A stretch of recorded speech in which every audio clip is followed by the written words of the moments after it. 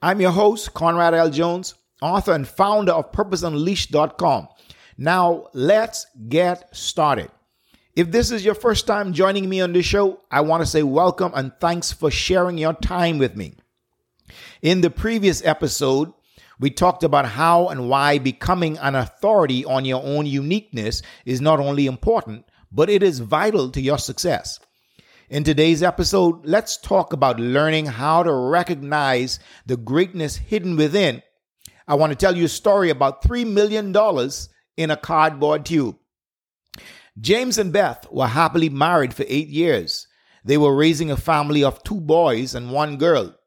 Jimmy and Ben, the twins, were now 6, and little Susan was the feisty 4-year-old who had a mind of her own. One Saturday morning, as Beth was in the local beauty salon, she overheard one of the girls talking about an upcoming garage sale in the neighborhood that was being held by Miss Jenkins.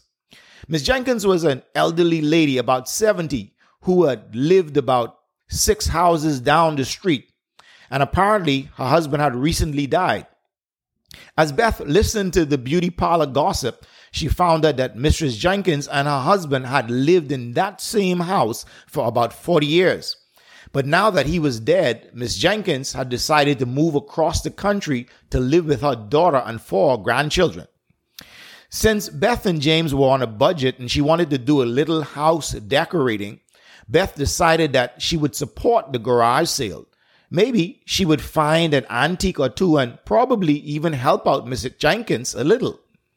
The morning of the sale, Beth was surprised to find almost 50 people from her neighborhood looking through and purchasing some of the items Miss Jenkins had collected over the years.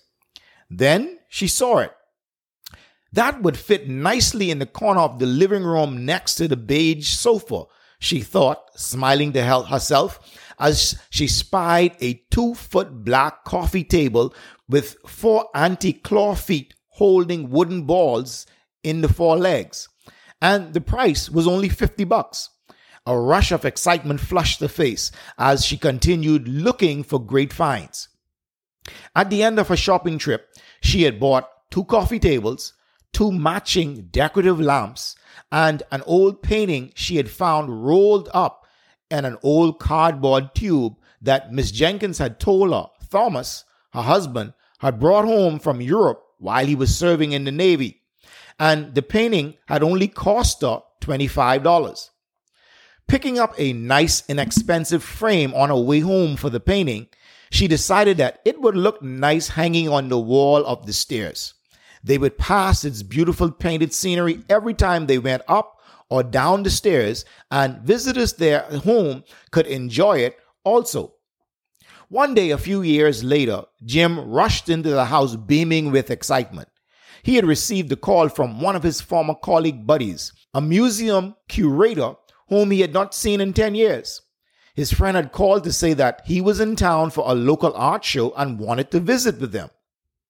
Beth had just finished setting the table for dinner as Jim and his friend Bob pulled into the driveway. Bob, a short, round man in his late 40s who had a balding spot in the middle of his head, red freckles on his face, and big rimmed glasses, greeted the family enthusiastically. After exchanging pleasantries, Bob smiled at Beth and said, "It smells good. I'm starved," as he rubbed his plump-looking stomach slowly. Beth invited everyone into the small dining room to begin serving the meal when something strange happened. "What in Davy Jones's locker?" Bob exclaimed as he stopped and stared almost hungrily at the painting that hung over the steps. "How long have you had her?"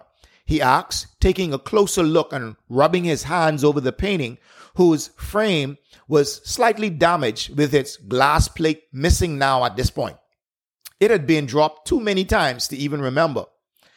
"We've had it for a few years now," Jim replied with a curious but disturbed look in his eyes. "Where did you get her and how much did she cost?" Bob shot back without ever breaking his gaze with the painting, but moving in for close inspection. "I believe Beth bought it from an old lady at a garage sale for $25. But what's the big deal, Bob? It's just an old painting." Jim replied, now somewhat irritated that his friend paid so much interest to this thing while dinner was getting cold on the table. Do you realize what's been hanging on your wall for these last few years, Jim? Bob asked as he turned with a big grin on his face.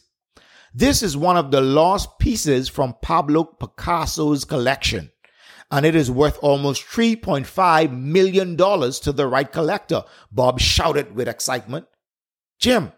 Jim had already hit the floor with a thud as he became overwhelmed by the news and passed out in a blaze of excitement. Now, here's my question. What would you have done?